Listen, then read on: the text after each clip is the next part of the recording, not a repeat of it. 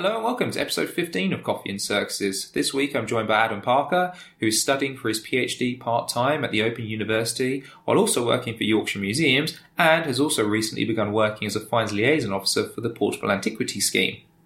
So the topic of Adam's PhD is magic in Roman Britain. I guess the idea of magic in the Roman world is something that a lot of people wouldn't be that familiar with.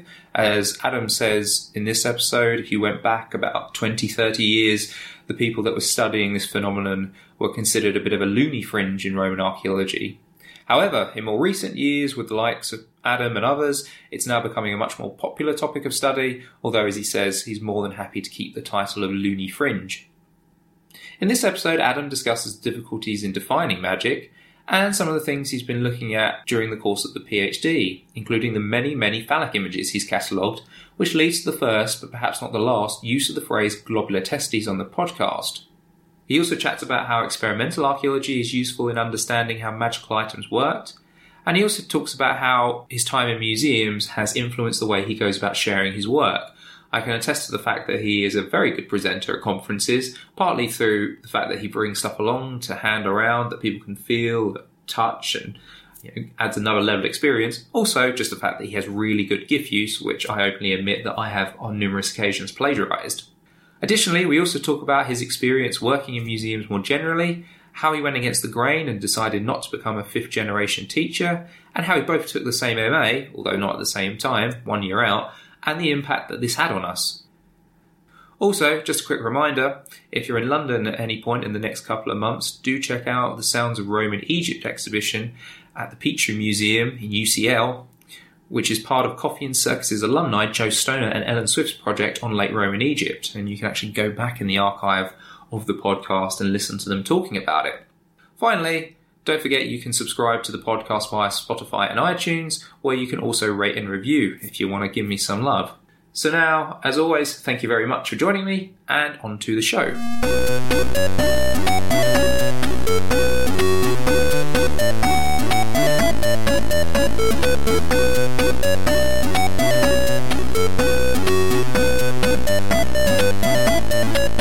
That's all right. Busy life. Just taking on another new job. So I now have 3 jobs. Oh, really? Which museum is it in York you work for? Or you still work for, or am I a bit outdated? No, that's true. I work for the Yorkshire Museum, where I have done since 2010. I'm the assistant curator of archaeology.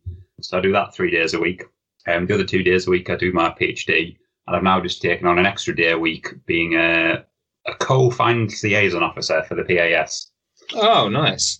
So my colleague Becky in the museum, she is the flow for North and East Yorkshire. And she's backfilling somebody else for a day a week to do something slightly different because you want to do. So I'm backfilling her a day a week. So I'm now trying to put 6 days into 5 days. Yeah. So it's 2019 is going to fly by, I think. Yeah. The life of a early career person, eh? He never seems to be able to fit it all in, juggle everything at the same time. How's the PhD going at the moment? So, well, I suppose actually to begin with, if you want to explain a little bit what the PhD is about, because you're kind of, I suppose, the magic man, really. You've had the publication with Stuart as well, Material Approaches to Magic, or Roman Magic, the track volume. Yeah. But yeah, if you want to explain a little bit about what your PhD is, and also, I suppose, what you mean by magic in the Roman world? I actually I know, because that's a very loaded question. Because I recently, last term, I was teaching at Kent the module on Roman Britain, and for the lecture on religion, I did go off on a little bit of tangent to talk about magic, just to kind of introduce it as kind of a theme, you might say, or a subject that people might want to look at. But I was looking through your recent volume.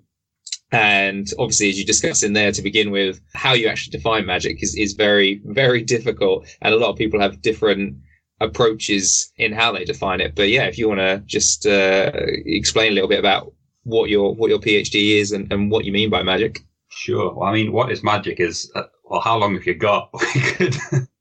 We could enter into a seminar, if you like, but I'll try and avoid that. I'll keep it brief. My PhD is with the Open University. It's part-time. I've just clocked over my 3rd year part-time, 3 more to go. It's on the archaeology of magic in Roman Britain. So the purpose of the PhD is to gather together a broad range of material culture that may be regarded as having a magical sort of purpose, function.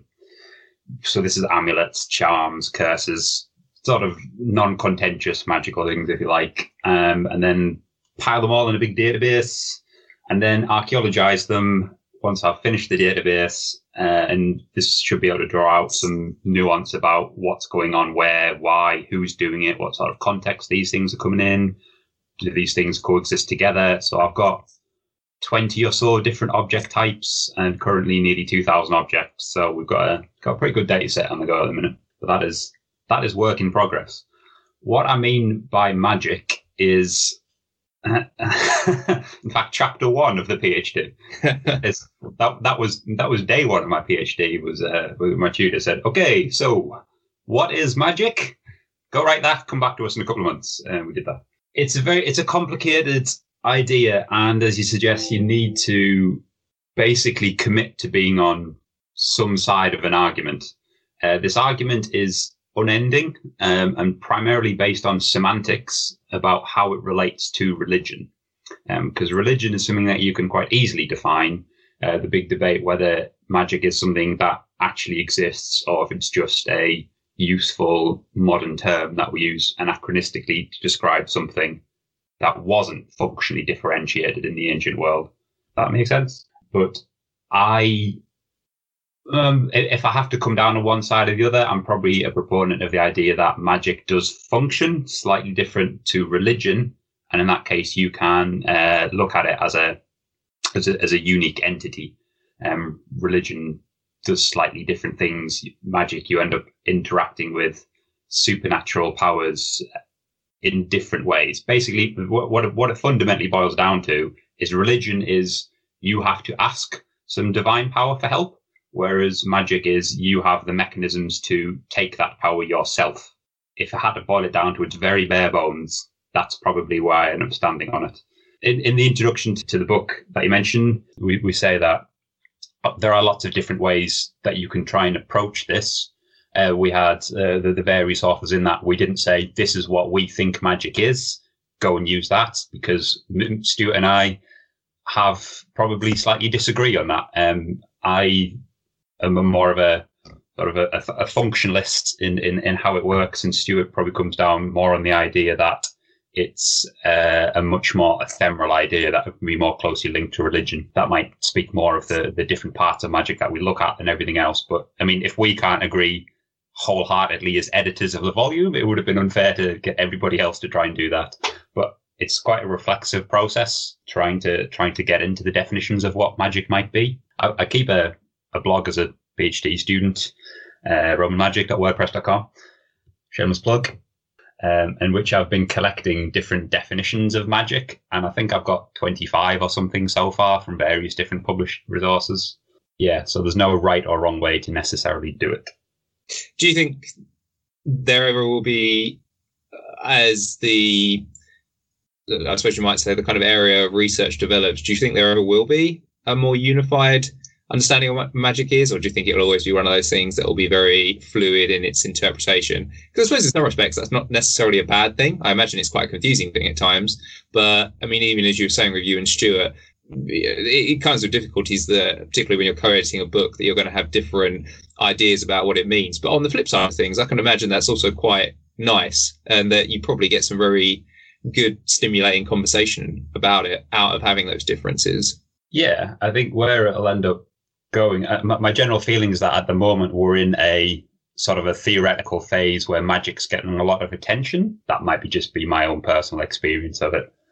And there's been several conferences about magic turning up recently, some more literature on edited volumes and collations of text and new databases of material coming to the fore. So I suspect that magic is getting more attention now. Whether that lasts, I'm not sure. Perhaps in 30 years' time, all that we've done is we've fundamentally described that magic is not an appropriate way for describing these features of the ancient world, and what we should be going back to is religion, or a third option or a fourth option.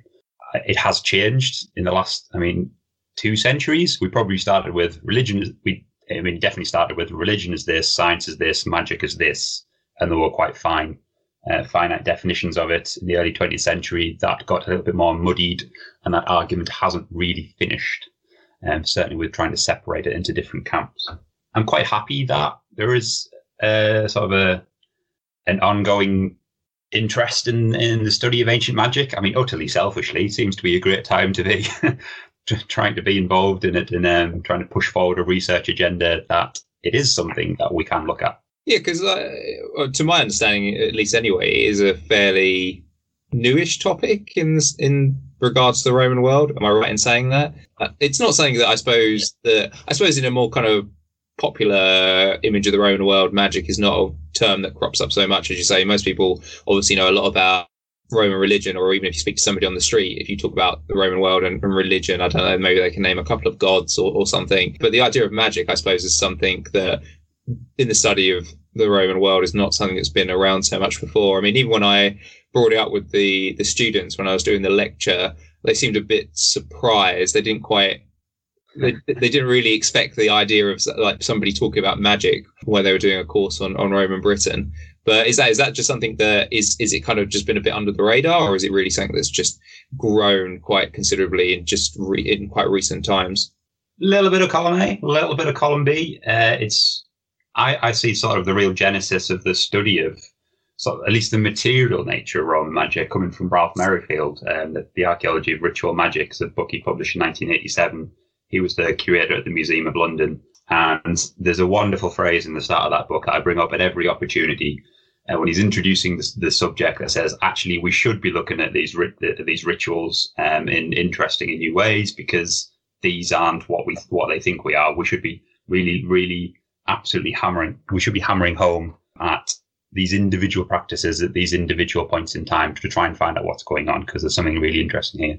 He says there was a fear of doing so, particularly in the 80s, and this when we're in the processual, the new archaeology theoretical phase. He said there's a fear of doing it for being associated with the loony fringe of archaeology. Which is wonderful, because I've been trying to reappropriate that term for basically since I first read it nearly 10 years ago now. We are the loony fringe, but we're getting mainstream. You're going to make that crossover and then you won't be cool anymore.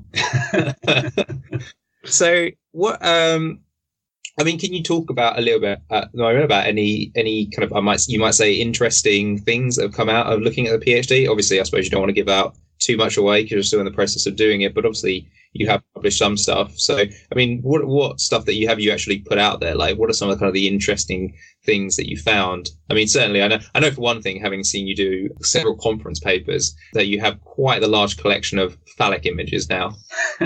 Yeah.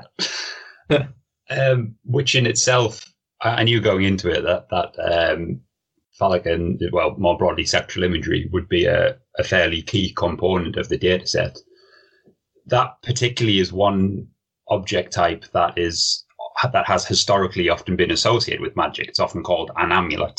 Phallic amulets seem to be something that exists in public consciousness as well as in academic literature, and you'll see them in museums and books all over the place, as this is what Romans used to protect themselves.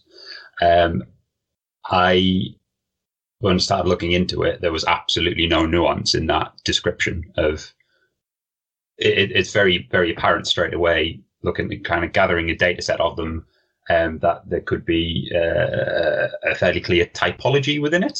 If we want to create a typology, there isn't one phallic amulet. There are lots of different types. So these are different sizes, different shapes. Some are realistic, some are stylistic, some are pointing in different directions. We'll come back to that.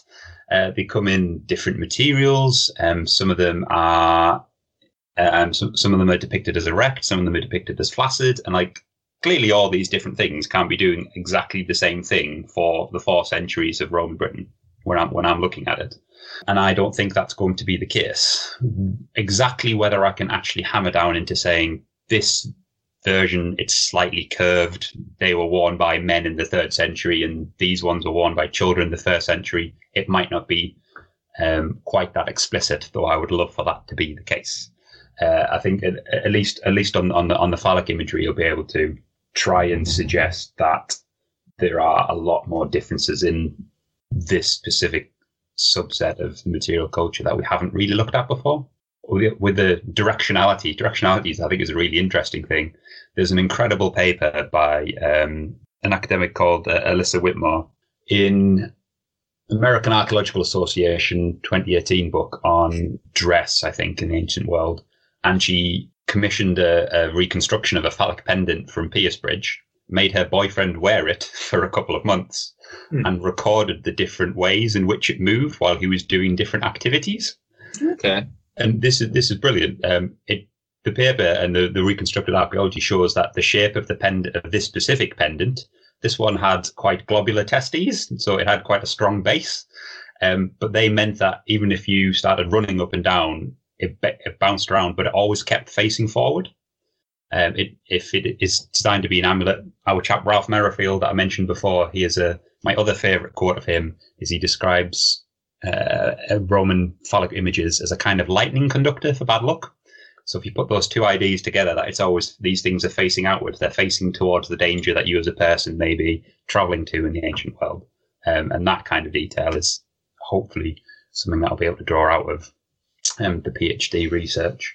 Phallic objects are one of, as I say, nearly 20 different object types that I'm looking at. They're not all doing the same things. They're not all appearing at the same times or in the same places. But there's certainly going to be a lot of interest, I think, that I can derive from some of that. Some of it I'd worked on a little bit before. For example, there are pendants in Whitby jet, which depict Medusas. There are 10, possibly 11 of them now, actually, in Roman Britain.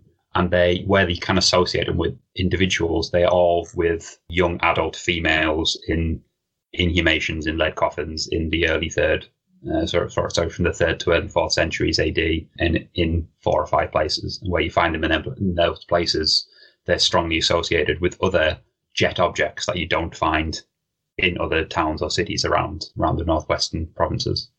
So there's some really interesting details that you can try and draw out when you bring it all together. And there'll be lots more of that. I've started playing with producing some distribution maps, heat maps now. And that in itself is interesting to try and just put some dots on a map to see, okay, this is where these things have derived from. What meaning or lack of meaning can we try and interpret from these little sort of spatial reconstructions? Yeah, lots to be getting on with. Yeah, no, it's a fascinating subject. I suggested it to one of my extended essay students the other week, who I don't know if she's contacted you yet. I did mention to do so, but it's a really kind of open field, I suppose, in many respects. That there is a lot, absolutely, a lot to be explored. Just a very, very quick note. I don't suppose any of the phallic images come in jet at all. Is jet just purely the kind of associations that you said previously, or do you actually get any phallic images in jet at all? There aren't any phallic images in jet that I am aware of. Jet is a really interesting material on its own because it has some inherent properties that make it sort of amuletically powerful. Jet it's a type of Jurassic coal that you find outcropping in the North Sea, and it basically washes up on the North Yorkshire shore, and you collect it by beachcombing. It just washes up on its own in little black pebbles. It is basically coal, but it's quite hard coal. Not as hard as anthracite, but quite hard enough for you to be able to carve and do things with it. So it's quite hard to get hold of.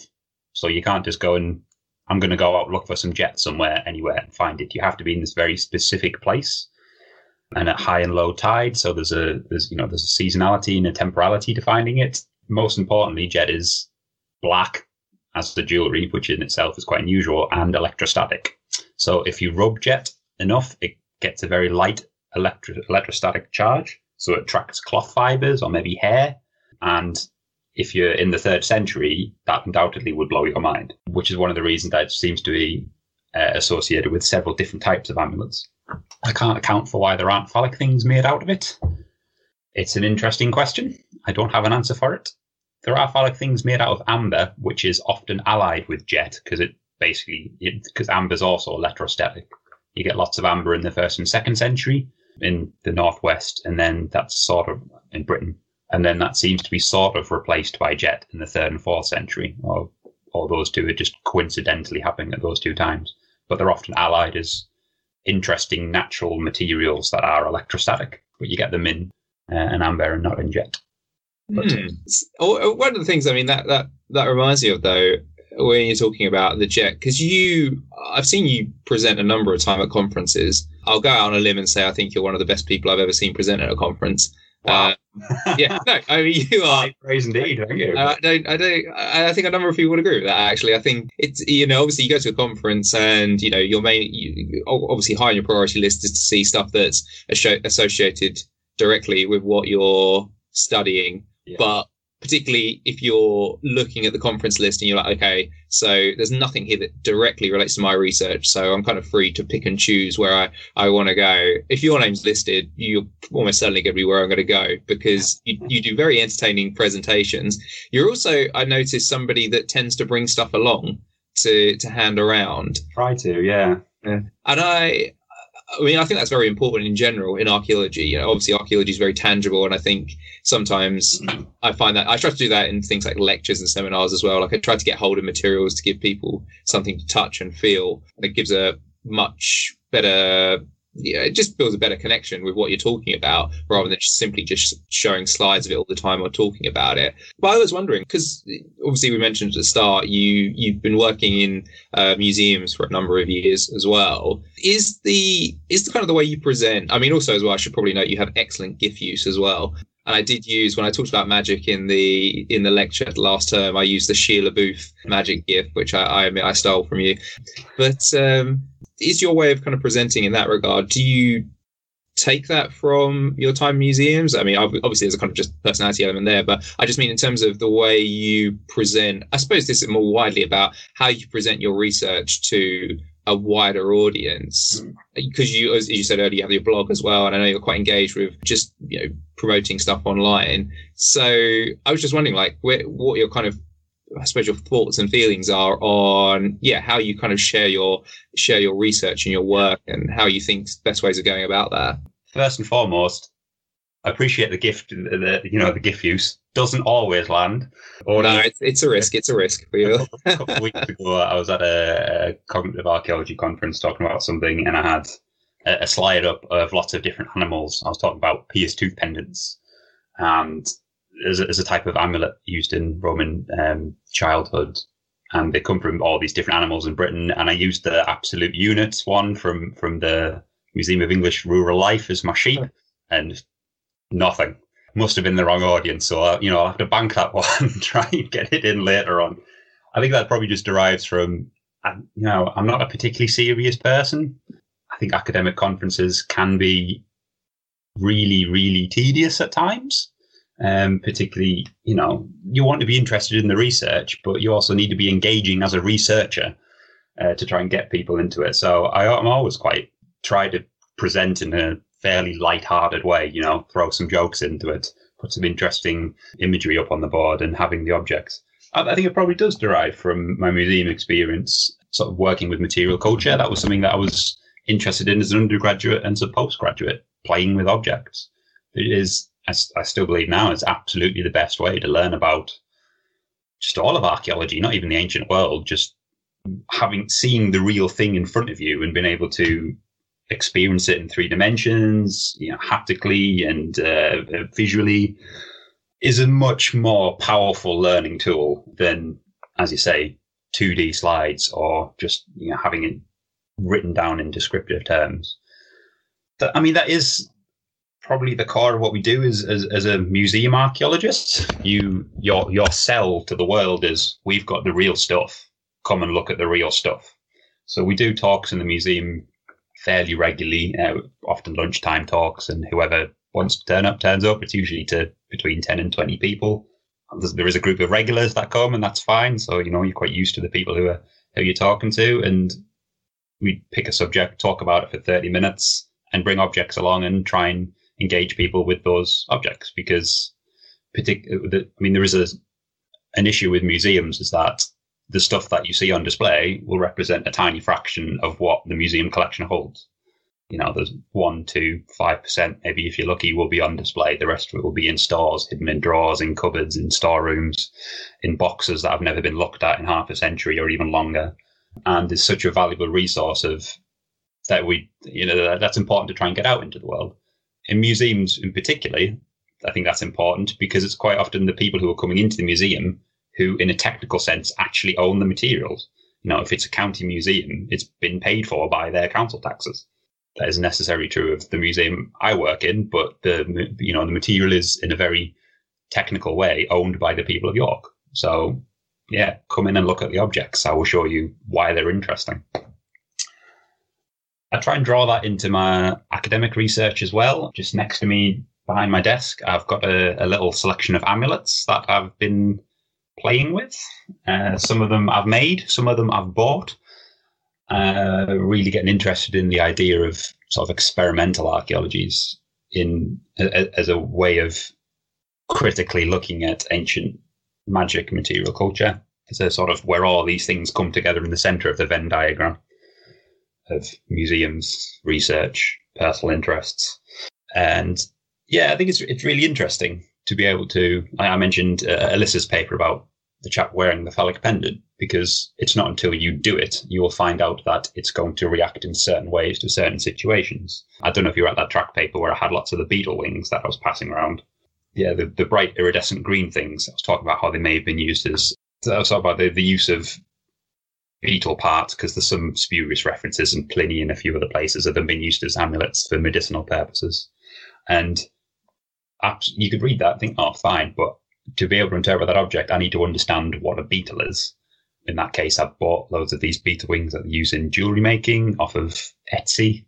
Got them shipped from Thailand, where they're all fairly humanely produced, and just passed them around. I think I bought enough so everybody in the conference could have two. One of which I want them to play with, and the other one I wanted to all try and break to find out that there are certain ways in which it's really easy to do so, and certain ways in which it's quite hard to do so.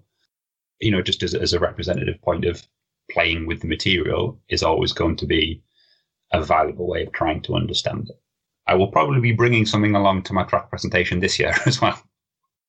So I'm glad it comes with expectations. Oh yeah, yeah. No, there's you're always guaranteed a good Adam Parker paper. Yeah, I mean, just very quickly, what you were saying about experimental archaeology, though. No, I think that's absolutely true. I think understanding, particularly the kind of from a tangible perspective, how this stuff works, rather than simply, as you say, reading in the text and being like, oh, that's how that worked. Because obviously in practice, you know, what worked for Pliny doesn't necessarily work for somebody else. And I suppose sometimes what Pliny says and what Pliny did aren't necessarily the same thing as well. You must have went to the London Mithraeum. Oh, yes, I have on several occasions now. As a case in point, so it's incredible. I thought it was a great space. Yeah, the whole experience thing part of it is just, yeah, they've done a really good job there. I mean, it's quite unusual, the situation they found themselves in, with Bloomberg being so supportive of the whole thing. But yeah, no, it's incredible what they've done there. Yeah, I knew some people who worked on that project, and that case at the start of it, and it's a 3 meter by 3 meter single sheet of glass in the museum case. And, you know, with my curator hat on, I'm like, you are never opening that case ever again. Not without a lot of money, a lot of time, a lot of equipment, but, you know, Bloomberg paid for it, that's fine. Yeah. I thought that was great downstairs when they filled up with smoke and used shafts of light to be able to depict walls to create a sort of volumetric space. Yeah, that was really interesting. Yeah, it's really, I thought you might say it's really modern as well. I know it's probably it's like a weird way of putting it, but it did feel it felt very slick. And I mean that in a good way, because I mean, I was talking to, and this actually kind of links what I was going to say about museums. Last week on the podcast, I had our PhD student, Carl, who's looking at identity in museums, particularly to do with the Roman period.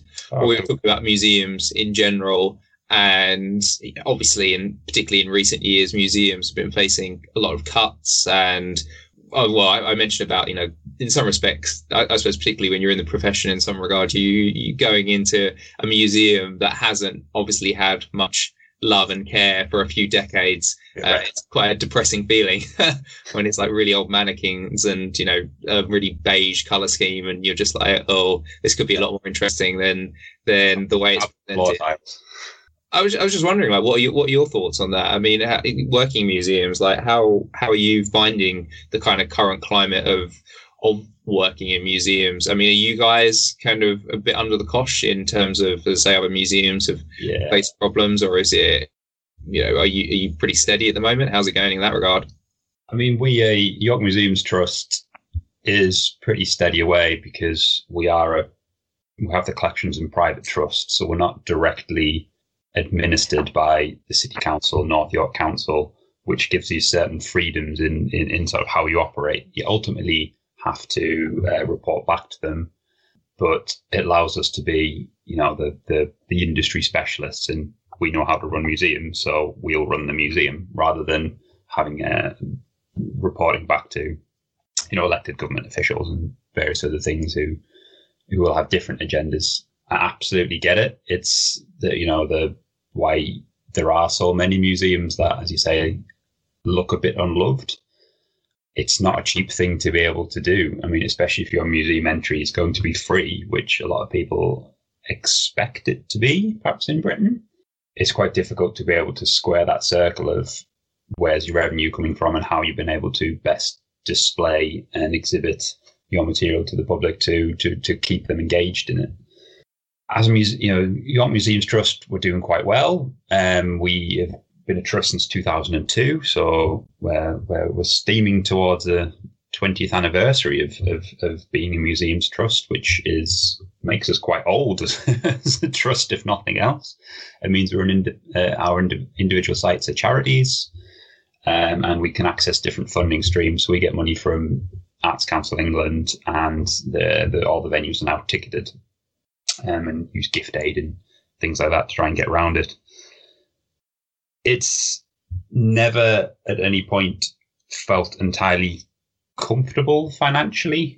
There have been periods of cuts that I've even been through, been in museums, and I'm in my just gone over 8 years now in museums, and we've seen cuts and then growth later on. It comes in waves. It's a very complicated problem to be able to try and deal with, because we want museums and we want this material to be publicly available and publicly accessible, but ultimately it's going to cost money to be able to do that. As I mentioned as well, quite a lot of the material isn't public facing. There's a lot of it that's hidden behind the scenes. There'll probably be more problems behind the scenes than that you can see that's in the stuff in the front of the museum, because there's been a turnover of staff, or there's not enough people to be able to do the work that's really required to work on the collection. I think there's seems to be, I think, perhaps, it's certainly my personal opinion that the industry seems to be picking up. I've certainly seen more jobs for curatorial staff advertised, just generally in the museum world, and I've seen lots of internships and things rising. I think both of these two are very, very valuable assets. It can be a bit of a nightmare to get into museums. You need your entry level job. You need that first step in the door, and once you've got that one, you'll probably be all right. But it's, there are so many. We get sent so many CVs by students thinking, "Can we come work to you for free? Have you got any work going? Got any project work?" Because you need to be able to get into the door before you can continue on that career path. Well, that sounds a bit dark, doesn't it? It's all a bit depressing. It's times we live in, I'm afraid, but hopefully these things go around in cycles. So, as you say, it's starting to pick up again. So hopefully in the coming years, it will start to look a lot more positive again. But I mean, you were talking about the London Mithraeum, and that's a great example of somebody taking archaeology and presenting it in a very modern fashion. I mean, as we say, it's an unusual situation with, a $1 billion company behind it, which is, you're not going to get that often, but it shows as well though that there's the appetite there for it, that people want to come and look at those kind of things, and that that people are still very much engaged with it. I mean, I think that's always at least one of the benefits that we have in the world of archaeology, that the general public will never lose interest in it. I think there's always going to be a strong appetite across the board for people to engage in archaeology, whether that's through museums or volunteering at archaeological sites, doing a bit of digging themselves, or even just people watching stuff on TV. There's always that strong appetite there, which keeps us going, keeps us alive. a museum is never really finished. So even though, you do your exhibition, it looks really smart, it doesn't get done for 20 years. It starts to look a little bit tired. Things fall apart. Technology moves on, and in design and fashion move on. So it's all, when you work in the museums, you're always trying to keep up with it. And on a positive note, it's quite an exciting time to be working in museums when we're now starting to see the really interesting, super high tech stuff that's filtering through into us. In the Yorkshire Museum, we've got a 3D experience when you feed a giant dinosaur. So you put the headset on, and you've got the things on it, and you have a little controller, and there's a member of the visitor experience team there to explain what the hell's going on. But it's really immersive, and it's really incredible kind of view. And you look around, and the whole landscape moves, and you just suddenly lose all sense of space, and you start wandering, and you smash into the barrier because I want to go see the dinosaur. And then you pick up a branch, and you hold it out, and the dinosaur comes down, and then you can wander underneath them and chase them with the branch. It's just that sort of stuff. It's really incredible, and it's something that people remember. It's something that people get engaged with, and it's really at kind of the forefront of new ways of trying to interpret this information. The museum really isn't ever finished. You can always try and find new strategies of trying to access new ways of experiencing it, interpreting it, and accessing new audiences that are going to be associated with it as well. Yeah, just as to think about it, I gave a similar talk to some master's students on the changes we made to the museum last 10 years a couple of weeks ago. One of the things I said to them, we get two of the most common complaints that we get in the museum are there's too much text and there's not enough text, which is a great way of representing the spectrum of people that you have to try and engage with and try and do something interesting with. Hopefully new technologies and emergent technologies will be a wonderful way of doing that. And I think there's real value for really recent modern archaeological theory to feed into that as well. 3D printing has become quite popular in museums, which derives from experimental archaeologies and digital archaeologies. And there's always been a little element of sort of sensory archaeologies in museum. There's always smelly stuff, isn't there, as an interactive? What does the pot smell like? What does the garum smell like?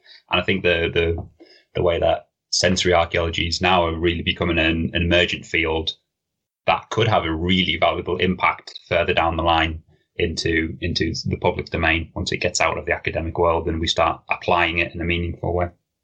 Yeah, the possibilities are endless.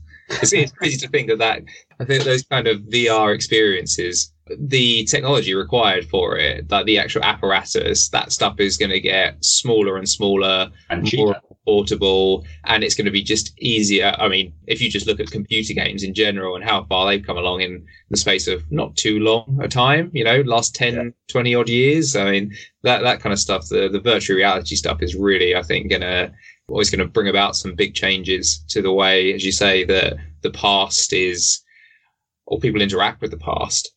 But, talking about the past, actually, to jump in a time machine and go backwards. So take me back to the start, though. What was it that drew you to archaeology? What set you off on this road, and how did you get to the point now where you're doing the PhD, you're working in a museum? I've always been interested in history. That just seems to be a thing that I've had just implicitly, and I'm sure everybody you speak to has probably had the same experience in the podcast. I always enjoyed doing history, particularly in schools. I've had all the horrible histories, as everybody did. I got to meet Terry Deary once. He signed my copy of the Vicious Vikings. Oh, really? Oh, damn. I'd love to meet Terry Deary one day. That was, highlight of my childhood. And moving that through into secondary school, I was interested in history and always found it quite straightforward to do. So I've understood it. When I got to college, that's where it really sort of kicked off at A levels, when I did history and classical civilizations as an A level in Durham Sixth Form Centre. And doing classical civilizations tapped into just a vague interest that I had in the ancient world, and sort of really started to fan those flames a little bit. And I think that was sort of the changing moment for me. Up until that point, I'd always assumed that I was going to be a teacher because I come from a family of teachers. I'm not a teacher in the classical in the normal sense. My older brother is a 5th generation teacher, which is just ridiculous. Up until that point, I'd always thought I was going to be a teacher. And when I started studying ancient history properly, I was like, maybe I'll be an ancient historian instead. This is great fun. I was always engaged with architecture and religion in both of those two sort of courses. And I was going to do ancient history at university as a pure subject. At the time, I was the girl I was dating. We both decided to take slightly different degree courses, so we could go to the same university. Obviously, that didn't work out. You can tell from the tone of this, and much to the better. But so I ended up taking archaeology with ancient history, and quickly discovered that the archaeology was way more fun than the ancient history. Absolutely just got bitten by that bug. I love the ancient history, sort of the interest in the ancient world, but the archaeology brought it alive. It taps into this idea that I'm still interested in now, and you get to hold bits of the past. It's really, really cool. I became a bit disassociated with the sort of the Greek and Hellenistic history, which I was more interested in up to that point, and became more interested in particularly British prehistory and the archaeology of Britain, particularly because I could go out and see it quite easily. That might have scuppered me slightly because, people like yourselves go off and do wonderful excavations in interesting international places. I was digging on Hadrian's Wall. Well, there's still places better. Rainy, muddy British places. Not the sunny Mediterranean, which is what I should have done. Funny enough, actually, that echoes a couple of weeks ago on the podcast when I had Patty Baker on. Patty was saying that she went to Newcastle and spent time digging at Hadrian's Wall, but yeah, she was saying how she was like, she looked at other people going off to the Mediterranean and she was like, that could be me, but no, Hadrian's Wall was the place to go. And I mean, few places can compare really to Hadrian's Wall. Maybe climate-wise, other places are better, but even still. But by the time I'd finished that undergraduate degree, I mean, I want to be an archaeologist is what that had come down to. I knew I wasn't finished with my interest in Roman archaeology, particularly. You can take electives. It was at the University of Leicester, and I tried to tailor as many of them to Roman period and religion or military stuff as possible. And so I went tacked on a postgrad straight onto my undergraduate degree, in the degree course was called Rome and Its Neighbours. I'm not sure if it still runs under that name. No, it doesn't anymore. I know it well, because what year did you do that? What year were you Rome and Its Neighbours? Oh, yeah, I was 2009, 2010. Oh, so I was the year after you, same master's, but the year later. I think I should have written this down. I was listening to a couple of your other podcasts. I was like, oh yeah, did that? You were at Leicester. I think it still runs, but I think it just runs now as archaeology. I always did find later on when I went to put that on a CV, I was like, I don't know if that really explains what it actually is. No, have you ever lied and just put Roman archaeology before? Because that's a better description of what that degree course was. Yeah, absolutely. I loved it though. I thought that MA was really, that for me was a big step up. I did my bit at Reading, which in itself is like a big, Roman archaeology uni. But I mean, I think it was more also to do with the fact, I don't know how many people did it in your year, but in our year there was only 7 or 8 of us. So, that kind of shift of being part of a really small group and having to take the responsibility to contribute to that really kind of pushed me to, I suppose you might say, up my game, but also as well, I mean, it really gave me a new appreciation for the subject as well. We probably had a very similar track for very similar experience there. There was 5 of them in my course. Everybody was slightly older than me, but I quite enjoyed it. So there was a Brit, a Canadian, American, a German, and a Dutch fella. And then having all these people from interesting different places and different backgrounds all coming at the Roman Empire from a slightly different way. It was transformational. And especially, the step up, getting pushed to do better research is ultimately how I've ended up where I am now. Sort of it really fired my interest in material culture, and my postgrad, my MA thesis was on magic and identity in Roman Britain. Okay. So I think if you look deep enough into my current PhD project, there will be a fossilized proto-thesis at the bottom of there somewhere, which I can date back to my 2010 master's thesis. Some parts of it sort of informed at least my applications and wanting to build on that idea within it. Yeah. It was very similar for me, actually, because my MA thesis at Leicester was on cults in the port of Ostia, of which Mithras was. Yeah, of course. So that's kind of where the origination of my PhD came from as well, actually. So did you when you finished the masters, did you decide after that you wanted to go do a PhD on magic, or did you take a bit of time out to sort of think about it and think about where you wanted to go next? When I finished my master's course, I moved back in with my parents, signed on the dole, and started volunteering for 3 months, which was a very depressing time. But I started volunteering with the Bowes Museum and with the Portland Antiquity Scheme in Durham. It's gone full circle with that now.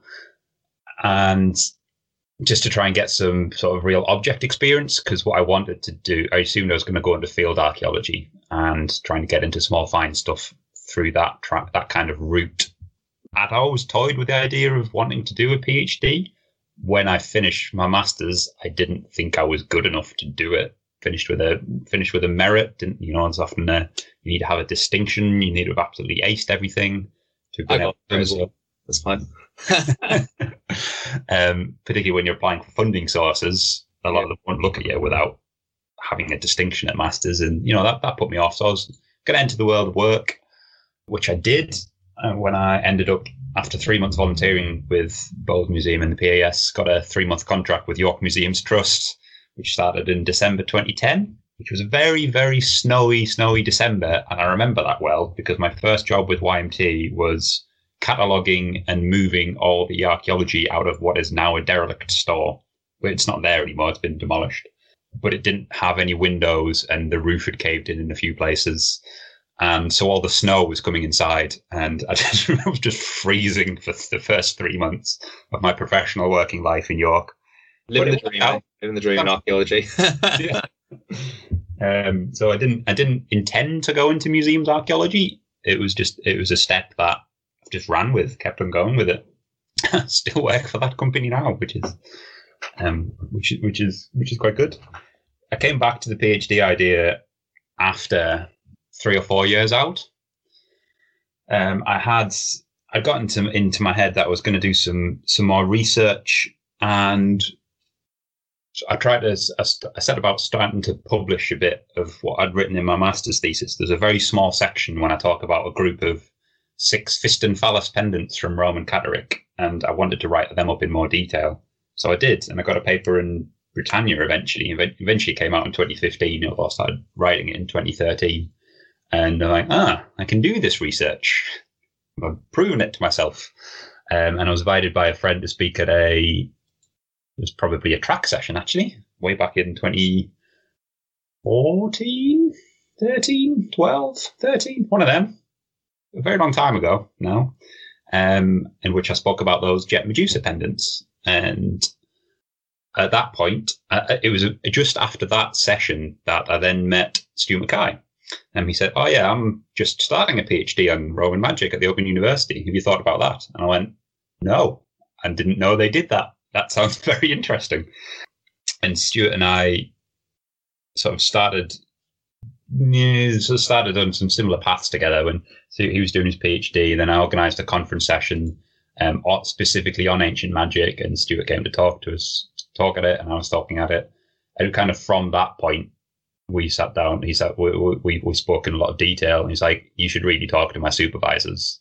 They'd be interested in hearing from you." And ultimately, I ran from there.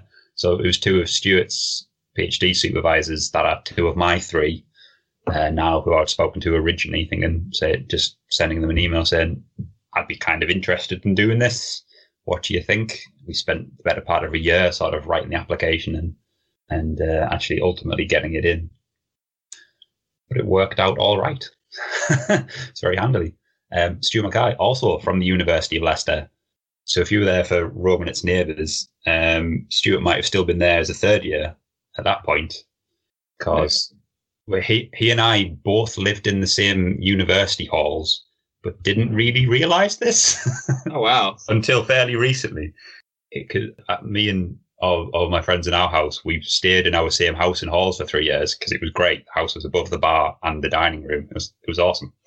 In catered halls. Like, why would we move out? This is brilliant. Yeah. As Stuart moved in what would be my second year, I worked in the bar downstairs, and I'm pretty sure I must have served the man drinks in the hall's bar. But our paths weren't really met at that point. Perhaps we should talk to the University of Leicester alumni people and say, look how useful Ancient History and Archaeology Department has been at the university. Everybody that doing research in the real world and connecting with each other. Yeah. Just, sort of moving towards the end now, but very quickly, though, I want to touch on about people's ideas for the future, for the discipline, and what they'd like to see happen. One of the things that we talk about a lot is things like diversity. But in your case, I was quite interested just to say a few quick words on the fact that you've been quite active in regards to the Women's Classical Committee, the Wikipedia editing of pages. Did you want to say something about that quickly? Yeah, I'd be glad to. So the Women's Classical Committee is a group of people who come together to promote the role of women in classics, essentially, in the UK. They have a working group which works on Wikipedia to try and help undo the systemic bias that lives within Wikipedia. The average Wikipedian is white, Western, male, well-educated, pretty much me. I'd already worked on Wikipedia, and when they started their project, got in touch and wanted to try and to contribute to it. So what they do is write Wikipedia articles primarily for female classicists, because their underrepresentation on Wikipedia, which is consistently in the top 5 websites used in the world. 7 billion people able to read this stuff, and if they can't access that information, it tells that story that they get isn't representative of what is actually going on in the world. So they've written as a group. They undertake training of new editors and host a monthly editing session when lots of people come together and write pages, edit pages, and improve the presentation of female classicists on the internet. I think that's really important, actually. It's a really valuable project to be involved with. I take absolutely no credit for it. These are wonderful people who have organised and administered this, and for over 2 years now, and have done really incredible things. I'm just a Wikipedia monkey who has contributed some time to writing articles on their behalf and training other people in some for other Wikipedia projects. So if people were interested in that, where would they go to find out information about it? You can Google Women's Classical Committee UK and look at it through their website. If you go on Wikipedia and type in Women's Classical Committee UK, there is a Wikipedia page that tells you about the group, through WCC on Wikipedia as well. At the bottom of it, there is a link to the Women's Classical Committee Wikipedia project. Click on that, then that's sort of the homepage for everything. I've got it up on the computer now. This month, there has been 10 new articles that have been created or improved on female classicists by that group, which is great. There's hundreds of articles been added. It's a really valuable project to be involved with that will fundamentally make our society very slightly better in a very specific way. And it's really great that that WCC can be organised and has been able to sort of mobilise people to be able to do this, because it actually matters. It genuinely will make a very small difference to this very specific part of the world that we're all interested in. That's kind of what Wikipedia is about, people. If you're interested in something, why not write about it? Because you are the specialist in that area. You've got the skills to be able to do it. Also very active on Twitter. #WCC is usually how we and they communicate. Brilliant. As you say, I think no matter how minor those things might seem, like editing a page or something, it's all those little changes that build up into big changes that really bring about like the major change. But it's those kind of like little blocks in the wall, almost those little bricks in the wall that really build it up. Absolutely greater than the sum of its parts. One of their organisers, Victoria Leonards, has been publishing some articles about it. So there's articles in the Times Higher Education and in the Guardian as well, just highlighting this issue and trying to say, look, we've got together and we've tried to help it a little bit. There's plenty more work to do, so come and get involved. Brilliant. And also as well, just on another quick note, you mentioned it earlier, but you've got your track session coming up in a couple of months' time. Do you want to just very quickly sell what that's all about? So I am a co-organizer of the session Unsacred Spaces, Decoration of Space for Ritual Purposes, with Carla Brain, who's recently got her PhD from the University of Leicester. Of course. Of course. Carla invited me along because it was her idea initially to do a session about how we can think about spaces as being usable for ritual purposes, which we wouldn't automatically think that they can be done so, because you could change them through adding materials, through decorating them, through doing certain specific things in those spaces. So we're thinking about non-normative spaces for ritual purposes. Broadly, we're dividing it between religion and magic. There are 5. Hopefully, there's going to be 6 people who are going to talk at it. And going to change the world in 3 hours, trying to promote this area of archaeology. It really ties into some of the things I'm interested in. Ritual process, ephemerality, magical practices, and how they and there's a sort of their ubiquity that existed in the ancient world. My paper is called Flower Power, so I'm talking about the role of plants and flowers in magical rituals. So, spoilers. I'll be bringing something along. And some good gifts, I have no doubt as well. I will endeavour, just for you, David. You've got a lot of expectation to live up to now. Yeah. And so then, I mean, just at the end, if people want to find you online, you say you've got your blog at romanmagic.wordpress.com. You're active on Twitter as well, aren't you? Yeah, at Adam Archaeology. And anything else at all you want to quickly sell? I think I've probably plugged myself enough, haven't I? That's quite good. I think we've hit all the major bases. It's been a pleasure. Brilliant. Right, thanks a lot. Cheers.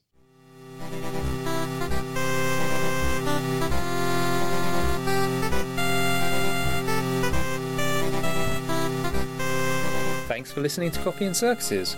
The Roman poet Juvenal once said, people will be content as long as you give them bread and circuses. But if I'm going to talk to somebody, I'd rather do it over coffee than bread.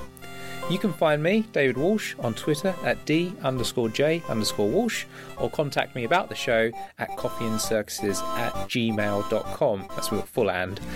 Don't forget, you can subscribe, rate and review the show on iTunes and Spotify. Big thank you to the Institute of Classical Studies, who support the podcast via one of their public engagement grants. The theme tune is La Cajora by Roll Music, available for download at freemusicarchive.org, and in the background right now you can hear an 8-bit version of the Indiana Jones theme by Miles Metal, originally by John Williams, but you all know that, which is available on YouTube. Thanks again for listening, and remember, it's better to be a gladiator than a Diocletian.